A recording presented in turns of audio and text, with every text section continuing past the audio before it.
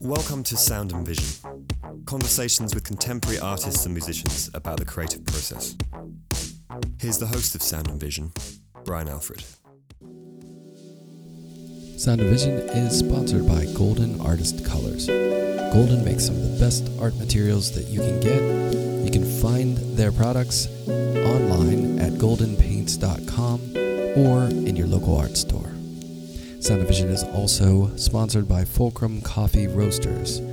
Fulcrum makes incredible coffee that you can have delivered to your door.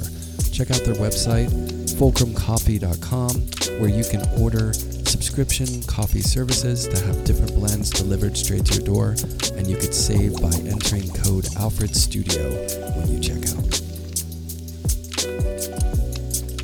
Sound and Vision is supported by the New York Studio School. The school welcomes artists of all levels to join the upcoming 5-day intercession marathon entitled Constructing Space, led by painter Ed Praby, and taking place from Thursday, March 21st through Monday, March 25th, 2024. Rigorous and immersive, the Studio School's legendary marathons present an extensive range of art-making strategies, comprehensive critiques, and inspirational discussions. Virtual marathons are led in real time online, enabling artists to participate from their studios anywhere in the world. Visit nyss.org to apply today and stay tuned for summer marathons coming up in June and July.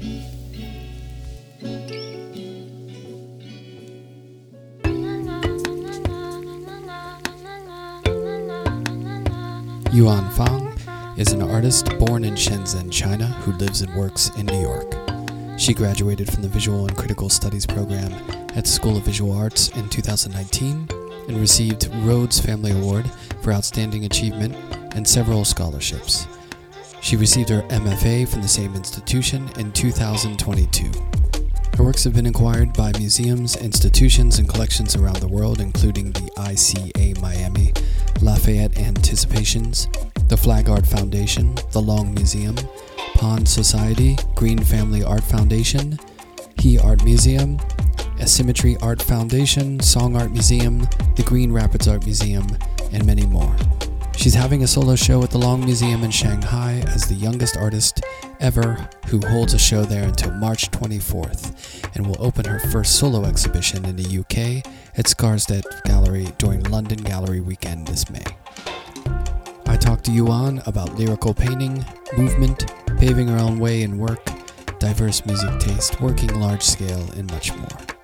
Here's our conversation. You're in Brooklyn too, right? Yes. What part? I live in Fort Greene. Okay. Yeah, nice. Yeah. Is your studio far from where you live, or is it where you live?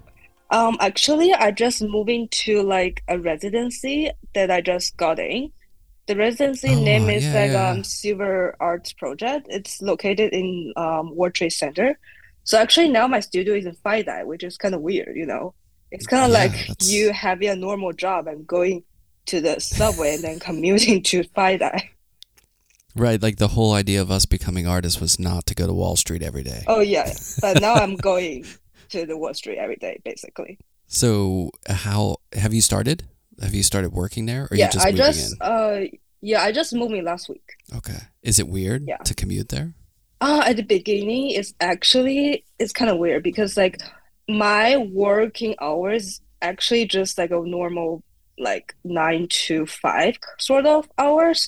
So when I actually like commuting to World Trade Center, just like I have to squeeze in the subways, etc. It's like the normal. It feels like commute. A normal person, you know.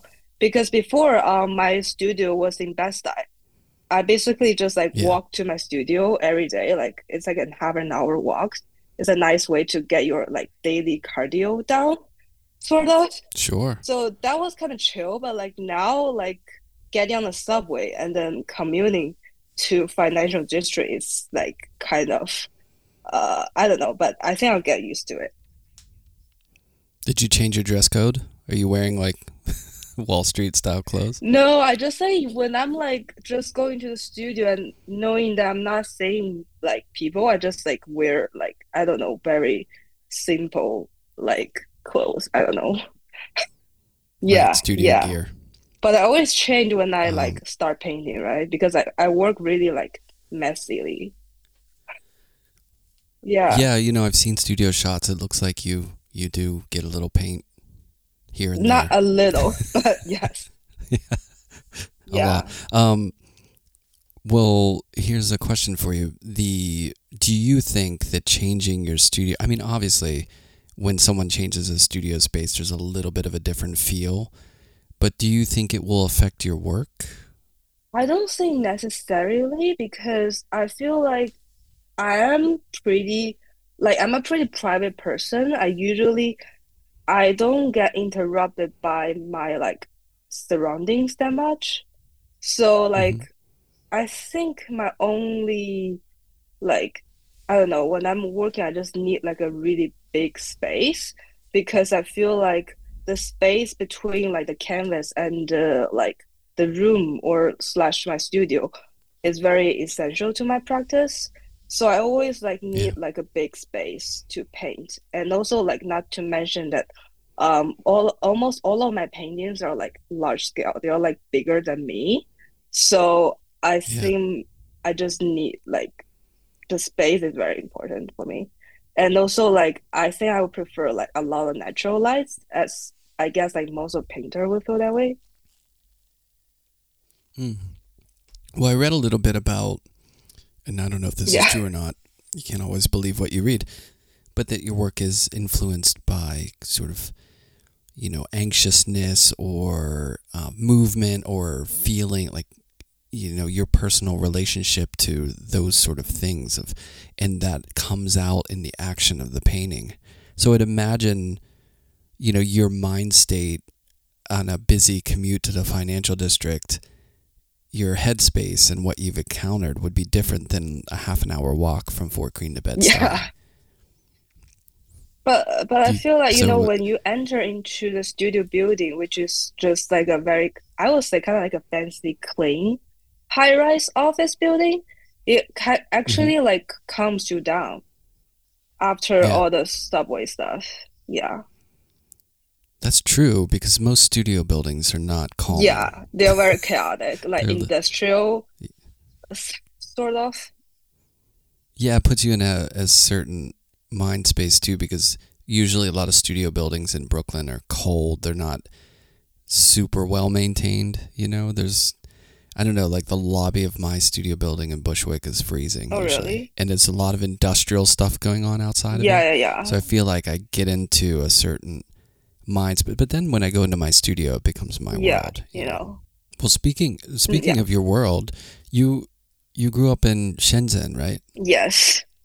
How was that? Um, when I have to like describe it to people, I usually just say that it's a city nearby Hong Kong, you know, Right. Yeah. because most people never heard of the city. But I would say like Shenzhen is kind of like a Silicon Valley in China. Yeah, there's a lot So of tech stuff yeah, there's made like there. all the big tech company headquarters are in Shenzhen. But also it's like a really young city without like that many like history or culture. And Yeah. also it's kind of like an immigrant city. So like most people who live there are from like different parts of China. Right. So I guess like because of that, growing up there, I never feel like I don't know, like um so I didn't grow up like going to museum or like art stuff in Shenzhen. So like I guess and Shenzhen is kind of like a boring city, like sorry, but there's not that much going on there besides like working and then money making. So I don't know. Like the But financial district. yeah, sort of. Exactly. Yeah, so ever since like elementary school, like I would just like go to Hong Kong with my mom as like weekend trips and stuff. Hmm. And Hong Kong was like much more interesting. And yeah, I don't have that much stuff to say about Shenzhen. It's what it is. Did your parents end up there through work, Yeah, or were they? Yeah. yeah. So, but they didn't. Did they work in the creative fields at all, or were they No, creative? it's kind of like I have a very typical like Chinese parent. So my mom is sort of like a finance bro. And my dad also works at a bank, but he's like doing managing or like operation stuff.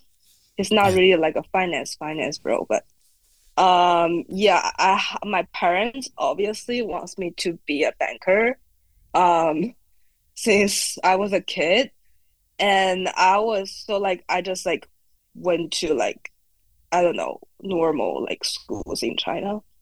Yeah. And yeah, but the thing is like my dad and also a little bit of my mom, he's like very into like culture or like architecture, design and art stuff. So Yeah. like I was very fortunate that like since I was a kid, like my parents would like take me to Europe and Hmm. like travel around the world. And then I remember like going because my dad is a big fan of Van Gogh and then Picasso and stuff. So Yeah. I went to like the Picasso Museum in Spain when I was like 11 or something. Oh, And that kind Barcelona? of was yeah, In Barcelona. yeah. Nice. And then went to all the museums in Paris when yeah. So that was kind of like the beginning of my art education. So Sure. it's That's a pretty good one. weird. Yeah, it's pretty weird because I'm a Chinese, right? But like I feel like almost none of my art education is from China.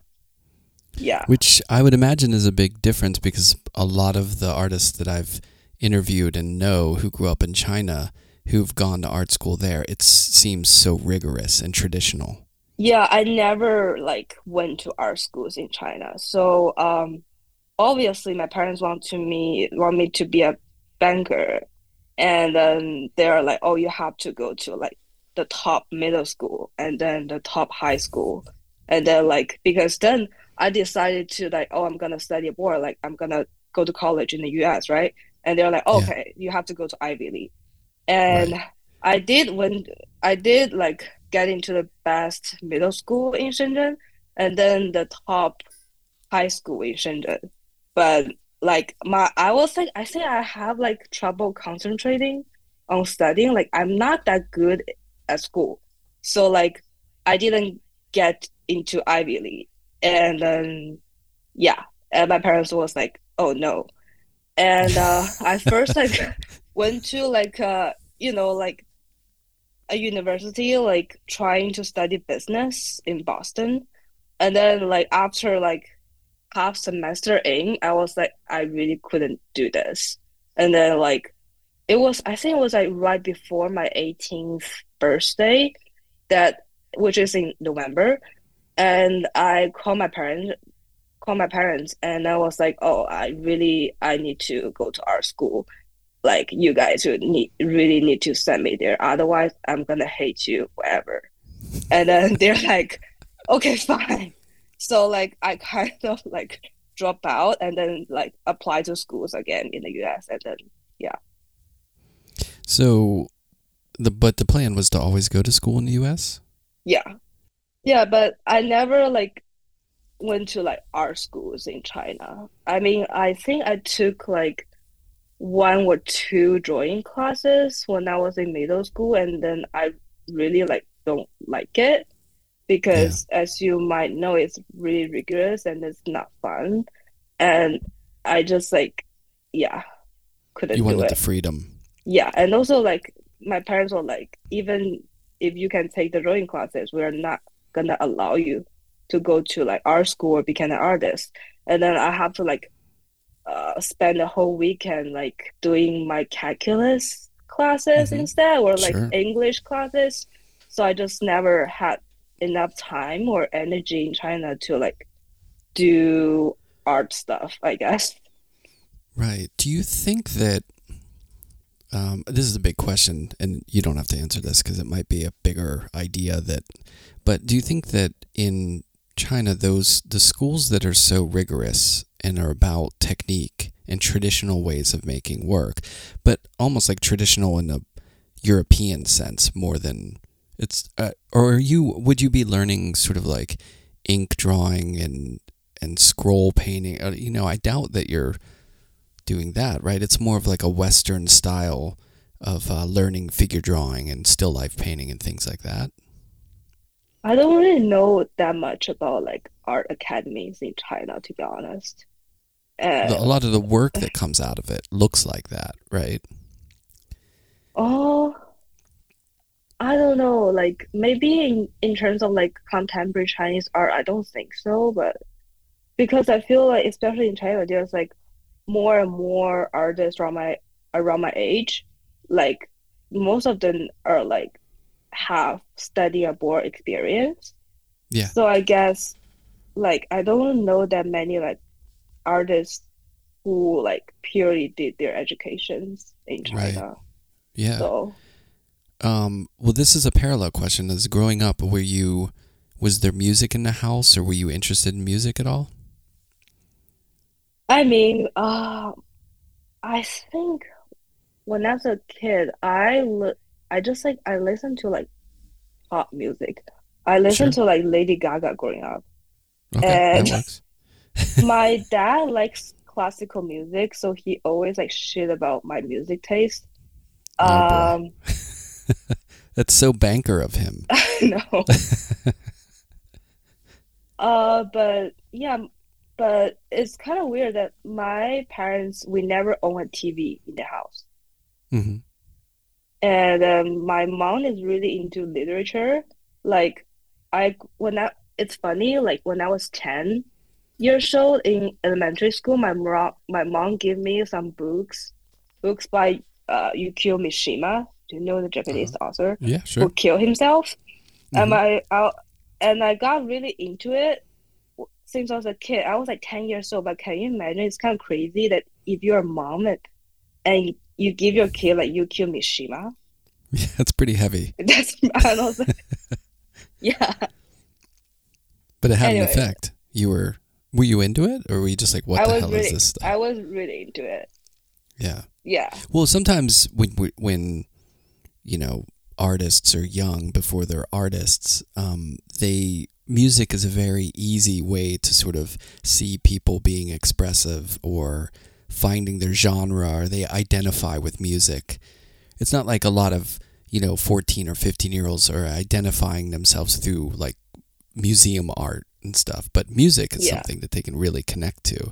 But it sounds like, I mean, Lady Gaga is a great example of someone who's very creative. You know what I mean? She does her own thing, and she's very talented. So Especially as a kid in China, like I think it kind of creates like a big influence on me, but like lately I think after I moved to New York, I got into uh like glam rock, like Roxy music sure, and stuff. yeah, So like I think my music taste is like all over the place. yeah. Well, so let's talk about SVA. I mean, what was it like for you? Was it a hard adjustment at first? Did you like it, or how were the classes? I think it's more about like me trying to like navigate myself in New York because Yeah. I think now looking back, I think it's kind of crazy. It's like before I moved to New York, like of course, like I study like SAT and then Hmm. AP stuff in China, but it was not really like practical English. Like we don't really like talk or communicate in English in daily basis. So like when I just moved to New York, I barely speak any English, which was pretty wild.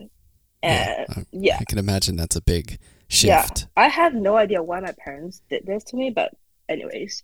Um, so when I was first arriving in New York, I study like I began to study photography in SVA, which Hmm. is pretty weird because I did it. So first of all, like when I decided to go to art school, I didn't like expect myself to become a painter Right. because I didn't really have a chance to paint, uh, Yeah. which is funny. But I started to like taking photographs as a hobby when I was in high school. So I was like, okay, like let me give this a try. And then I realized that Okay. I cannot like become a photographer. Um, and but then because I got super bored in classes, so I started to do like those like random sketches on my sketchbook, like Mm-hmm. very just like drawings. And then people saw my drawings and they're like, "Oh, you're actually like good, kind of good at this." And I was like, "Okay." So I was thinking of like transferring my major, but then I didn't want to like study fine arts as my undergrad study because I feel like I don't know, like I kind of want to study more art history or like more humanities stuff Mm-hmm. in undergrad because I feel like to become an artist, you don't really need people to teach you to like how to paint or like to draw and stuff. So I never feel like I need that many classes like that.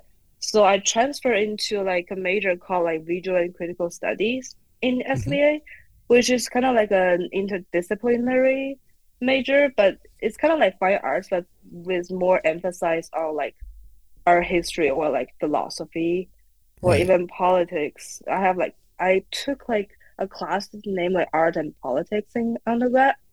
So like basically that's like my after I transfer. Um, yeah. That's pretty advanced in a way to think to yourself at that level. Like, I'm not gonna have to go through the gauntlet of all these painting courses. What I need to do is understand the conceptual side of things, or really think about art and do research and look at art history and think about the concepts of this stuff and focus on that, which I'm sure paid off. But all the while, did you start painting in the studios, or did you not do that yet? You were just drawing and Oh, sketching. that's also like a funny question because I think I took because it was not really like a fine art major, so I never had my own studio until like the senior year of my undergrad, which is like maybe like 2018. Mm-hmm. So before that, I only take like one or two like foundation painting classes, but it's like it's just like 3 or 6 hour classes, and after the class is done, you have to put the painting like back to the painting rack and go because there Right. was like more. So like it was not really like a constant studio practice. But at the senior year of my undergrad, like I finally got like a communal studio. But I have to share it with like I don't know like 10 other people, Right. which is also wild. But also finally I got like I have like a 24/7 studio for me to use. Yeah. So that was when I would say I kind of like seriously started painting. Yeah. And then at that point, were the sketches that you were doing and the paintings that you were making, were they larger scale? Were they abstract, or was it something else at that point? No, like I would say they're kind of large scale in terms of the space I had because I only had like a tiny corner in that Right. communal studio. So I think the largest painting I did in undergrad was like 70 inches, Sure. 60 inches. Um, but yeah, I wasn't really able to paint the size I want until I got my own studio after MFA. Right. Yeah. Oh, even in your MFA, you couldn't work large scale? No, my MFA studio is like really, really small. It's kind of like half of my bedroom, which is Yeah. not that big. Yeah. Well, when you graduated SVA, at that point you had started painting, and so was you just immediately thought, "Oh, MFA's the next step. I should do that right away." No, I took like a gap year between undergrad and MFA. To be honest, I never wanted to do an MFA because, as I said, I was like, I don't need like people to teach me how to paint or like do my own practice, right? Yeah. But then like my parents were like, because my mom had a MBA, and she was like, as my kid, you have to have a master degree. And my mom said, we're not forcing you to get married or have kids, but you have to get a master degree. And I was like, okay, fine. That's Wow, like, that's amazing. That's um, well, they were true erudite. Like, they valued education. they valued what a degree could do, I guess. But that's funny because it's pretty like Asian parents mindset. Yeah. The description you gave of what you were searching for in undergrad as opposed to a fine arts major is funny because in a lot of master's degree programs, that's kind of what you do is you take critical theory classes or you have a lot of studio visits. And it's not so much of like, mix red and yellow to make orange. It's more about the community and the conversations. Yeah, it's about immersing yourself in a dialogue and having that community, which is very valuable to people, or a lot of people who get their masters. But like, how did you find school then? In your MFA, like going into it, you weren't necessarily, really wanting to go, but how was it? I mean, it was like kind of like a tough time because the first year was all online, remember? It was COVID. Yeah. So that was tough. Can you imagine that's weird, right? doing like online painting critique? Well, I mean, I Zoom? teach, so I can imagine because I did it. I mean, yeah, I taught. But definitely not the best way of teaching. No, not at all. Yeah. I mean, it's hard. Yeah, it was hard. And then like, I don't know, because I feel like my MFA, we don't really have like departments. So it's like we don't have like painting departments or like sculpture departments. It's like everybody was like in the same pool. Right. So I think sometimes I feel like it's hard to critique like other people's practice when it's like a medium that you are not like used to, or like a medium that you yourself is not working on. And then I don't know, I think mostly it's like my MFA studio is just like too small. But you got your BFA at SVA and you went for your MFA at SVA, right? Yeah. That's pretty unconventional, right? Usually people go somewhere else. I mean, I applied to like maybe like 6 or 7 schools, and I got rejected by all of them besides SVA. They know that I don't want to get an MFA, so they reject me. Oh, they could smell I'm doing this because my parents told me to. Yeah.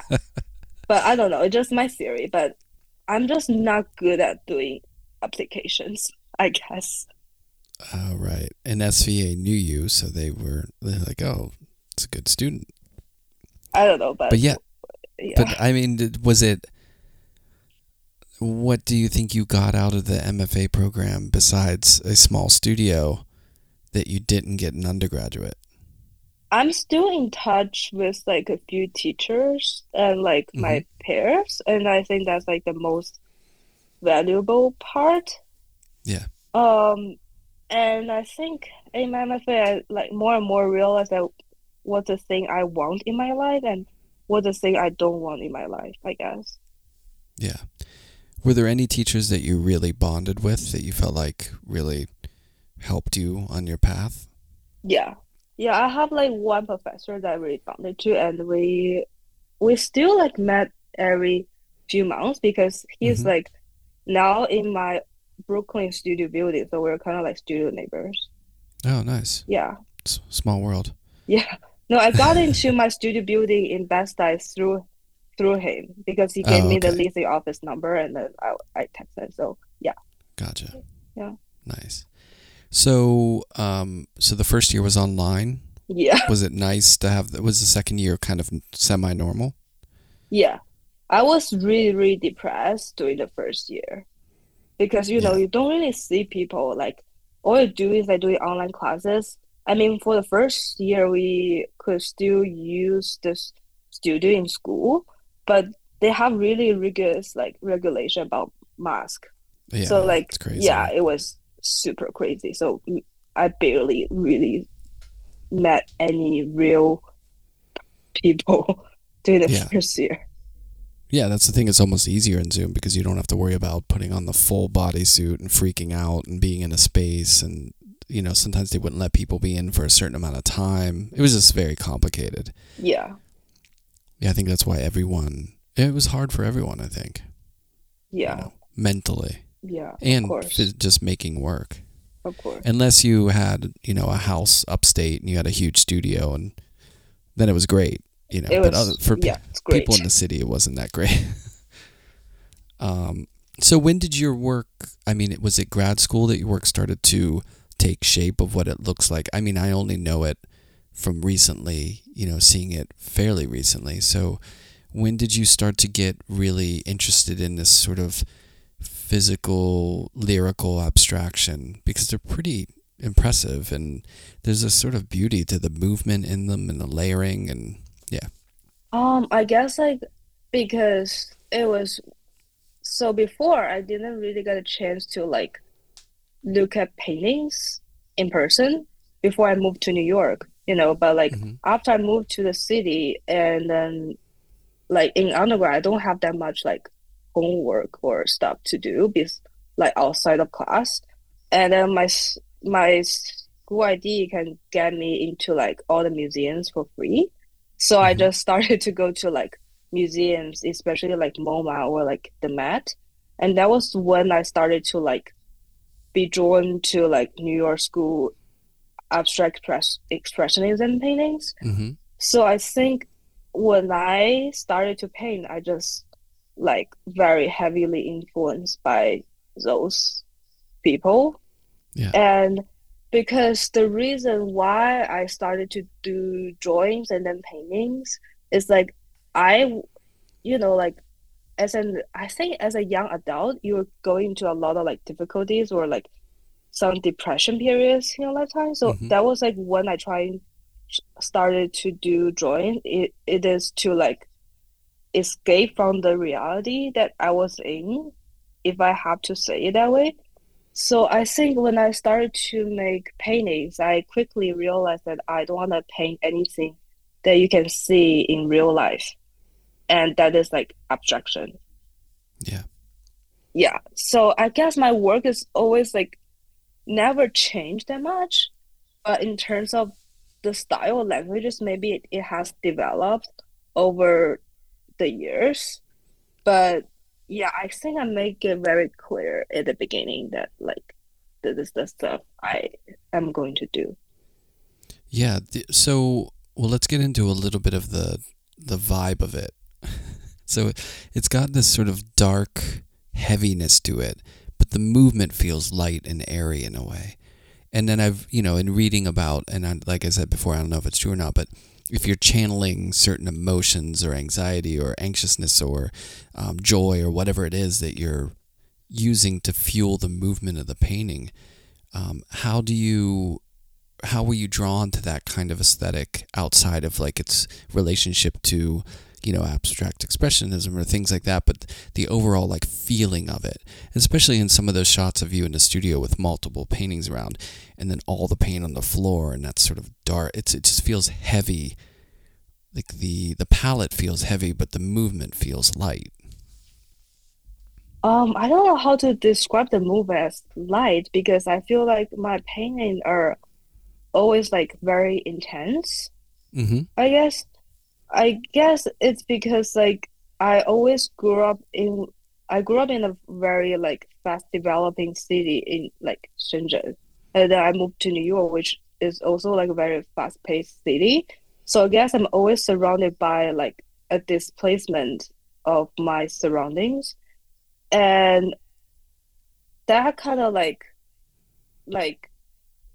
re results in the movements I am doing in my painting because like when I paint, I don't really think about the movements or stuff like that. I just paint, you Yeah. know?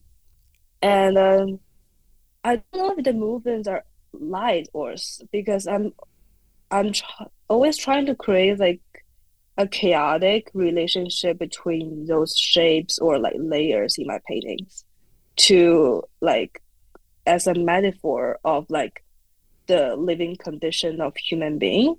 Because like Yeah. think about everything we have been through over the years, like COVID or like the war and stuff. There's like always like a sense of like unpredictability in our lives. You never know like what's gonna happen tomorrow. And I feel like I want to kind of like depict that sense of like turbulence in my painting. Yeah. Well, like if you take that description, if you look like at a painter like Julie Meritou, I Hmm. feel like there's a lot of chaos and movement and complexity that mirrors like our society as far as like data and information and the busyness and the sort of, the saturation of all this stuff happening, which is funny because in your paintings does really feel like this connection to abstraction expressionism and Lee Krasner and, Frankenthaler or Pollock or people like that who are making that kind of work, which feels a little separate from the new media, digital kind of information-based sublime or craziness that's in our world. Is that something you're intentionally going for? Is having the paintings quote a time from before that era of the sort of like new media stuff? I don't really like correlate it to the new media eras or stuff or like post-internet painting stuff. But we're living in that. Yeah, but I feel I'm pretty extreme in some ways. I'm really like just kind of old-fashioned. So my process is very like intuitive, and I never make any sketches. So I don't really know how should I relate to those like new media and stuff. So it's basically coming from almost like an unconscious movement and play of paint on the canvas. Yeah. Well, and that's the thing. It doesn't have to pictorially relate to that at all. It can just relate to that. I mean, you're a person living in this current world, so no matter what, you're kind of taking in today's society and making the work that you're making in relation to that, whether it's literal or whether it's subconscious, Yeah. But I definitely see this sort of nexus of lots of layers and movement and, action and all those ingredients kind of feel, I don't want to say busy. Busy's not the right word, but active, and the paintings feel very active. Yeah. Do you listen to stuff while you work? Sometimes I do, but mostly I don't. But when you do, does it affect it? Or is it Lady Gaga? No, it's just like some music because like so I paint like 6 to 8 hours per day, which is not like a long time, but like when I paint, I don't really think about like I cannot do other stuff when I paint, right? Because I have like some other painter friends, they can call their friends or like doing other stuff when they paint. Yeah. So I would say I cannot. So like all the music I'm listening to just to like bring some energy into my body. Right. So, but I don't really like listen to the music when I paint. So would you say that you have certain music that you'll put on if you need that energy that might be totally different than stuff you listen to when you go home and you're just chilling? Yeah, it's just kind of like gym music, Yeah. The music you listen to when you're on like elliptical or I don't know. Right. Yeah. Stuff that gets the blood pumping. Yeah. For sure. Yeah, it's not like super tasteful. Yeah, like Beethoven or like Moonlight Serenade puts you to sleep. Yeah, you need something that's kind of gets you going. Yeah. Yeah, I feel like the paintings that you make have a sort of sonic feel to them as well. I mean, I have this problem where when I look at paintings, I just think of music. It just happens.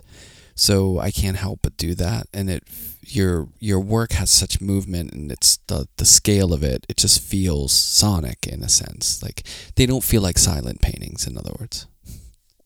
Yeah, I feel like they're very noisy paintings. Yeah, and layered. Like there's a lot of instruments playing or sounds at the same time. But they go together. They're not completely disparate. Like it kind of works, but it's confusing a little bit. That's not a bad thing. Yeah.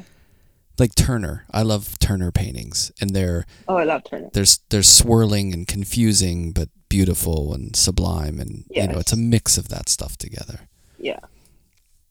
Are there any other painters outside of, the ones that you mentioned with abstraction and stuff that you're really inspired by? I love Francis Bacon. I love Francis Bacon. picking Oh out yeah, somebody who's really bad. yeah, Uh, yeah, because I feel like in his painting, he just let those like very chaotic parts concentrating on very small part of his painting, and the right. painting he had his painting have like a lot of like spatial relationship, but also they are very like dark, intense, Yeah, and yeah, I love Bacon, and yeah, and they have that heaviness too that I think your work has. It kind of feels yeah, weighted. yeah. Yeah. I don't know if you remember, but when you were at the Picasso Museum in Barcelona, did they have the Las Meninas room with all those studies of Las Meninas? I couldn't remember. Yeah, I it was was like a 11 long or time ago. 12. Yeah, yeah.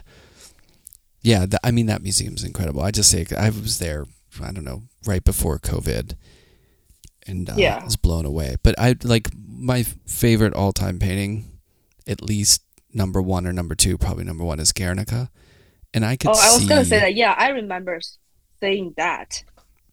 yeah, I could Yeah, totally see you I being love that interested in painting. that. Yeah, Yeah. yeah, Yeah, there's a lot of conceptual heaviness to it as well, but it's got this sort of monochromatic straightforwardness to it. But just the movement in that painting is, anyways, I could talk about that forever. I taught a whole class on that painting for a semester. There's a lot in it. yes. Yeah. So, what are you working on now these days? Do you have anything coming up? Yeah, actually, so I just moved into this new residency. I'm still like settling in and trying Mm-hmm. to like get used to come the new environment. But I have a new show coming up in which is gonna open at the end of May. It's like in London, so it's like gonna opening during London Gallery weekend. Nice. Yeah, yeah, in Skarstedt Gallery. Are you gonna go for that? Yeah, of course. That's exciting. Yeah. All And right. Here's my. yeah, Go ahead. I have works in the upcoming Hong Kong Art Basel. So Nice. yeah. Will you go to that? That's not No, definite no. that you would go. Okay. Definitely. Like it's like 16 hours flight. It's like too Yeah, crazy. it's a long And ways. I have like the London show deadline, so probably not going. Do you speak any Cantonese or just Mandarin? Oh, my Cantonese is getting super bad. It was not great at the beginning because I'm not really good at learning languages. But now Cantonese for me is like almost I cannot understand or speak. I don't think you could speak as good of English as you do and say that you're not good at learning languages. It's not fair.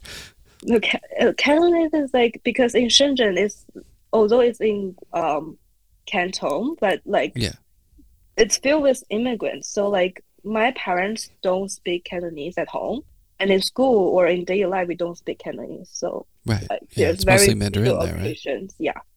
Yeah, So I don't really speak Cantonese. right. Yeah. Yeah, I want to go to Hong Kong. I think it'd be a fun place to visit. Have you been? No, I Oh. haven't been anywhere in Asia besides Japan. Oh, you should go to Hong Kong. It's gonna be fun. I know. Yeah, I It's just still hard because remember. Yeah. when my family goes, we go to Japan and it's a long flight, so we end up spending all our time there, and we never really go anywhere else. But Yeah, but Japan and Hong Kong is only like 3 hours flight. If I you're know. in Asia and for a while, better you can just like go. I know. Got to Yeah. do it. Yeah, it would be fun. All right, here's my last question. Are you ready? I Yeah. saved the most important one for the last. Okay.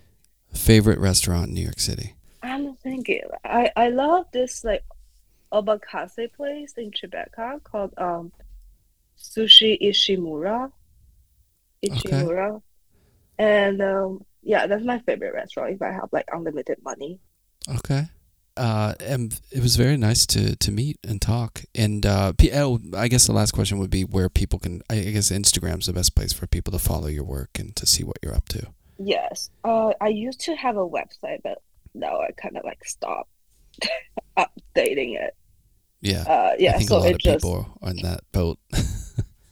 yeah, because like I think in the website you have the obligation to put all of your work, even like earlier works, on your website. And that kind of Yeah. creates like, I don't know, it kind of makes me anxious because I feel like some of my older works, I'm like, do I really want people to see them? Yeah. All right, Yeah. here's my last question. Okay. What do the characters of your name mean? This is like a funny one. So like my family name, which is Fang, actually means like square in Chinese. Okay. And then my given name, Yuan, actually it pronounces the same as the character of like circle in Chinese. So in circle square? Chinese, my biggest yeah, and also in Chinese we do like family name first and then like Right. given name second. So in Chinese my name literally sounds like square circle. That's pretty good. Yeah. It's geometric. Yeah, it's very geometric. And abstract, dude. It's like abstract. Yeah. Geometric abstraction. Yes. Sadly, Cool. I'm not like a clean geometric abstract painter, but yeah. Right. Yeah. Well, it was very nice to get to know you and to talk, and thanks so much for doing the podcast. Thank you for inviting me this. I feel so honored. Oh, it's a pleasure. Thank you. Thank you.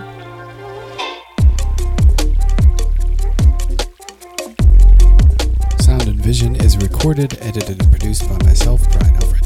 You can find out more about the podcast by checking out soundandvisionpodcast.com. Many thanks to Golden Artist Colors, Fulcrum Coffee Roasters, and the New York Studio School for their ongoing support of the podcast. Many thanks to Yuan for speaking to me about her work. If you are in the UK, make sure you check out her show at Skarstedt in May. And if you're in Shanghai, check out her solo show at the Long Museum. If you can support the podcast, please leave a rating and a review or share it with a friend. Make a post, share the word. That's how the podcast gets out there and continues to find people who are interested in hearing artist stories. So many thanks to you for listening. Got some good guests coming up, so make sure you stay tuned, stay subscribed, stay ready to hear more artist stories.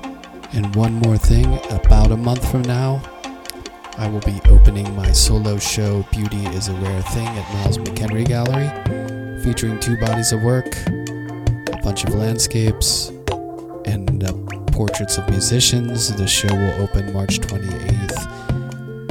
And at the opening, there will be some music being played by Evan from Rat-a-Tat, who is Evax. And we will have some Grim Ale on hand made especially for the show. So if you like good music, drinks, and art, make sure you come out. It's open to everyone. Thursday night, March 28th at Miles McHenry Gallery on 22nd Street. We'll see you there. Thanks so much for listening.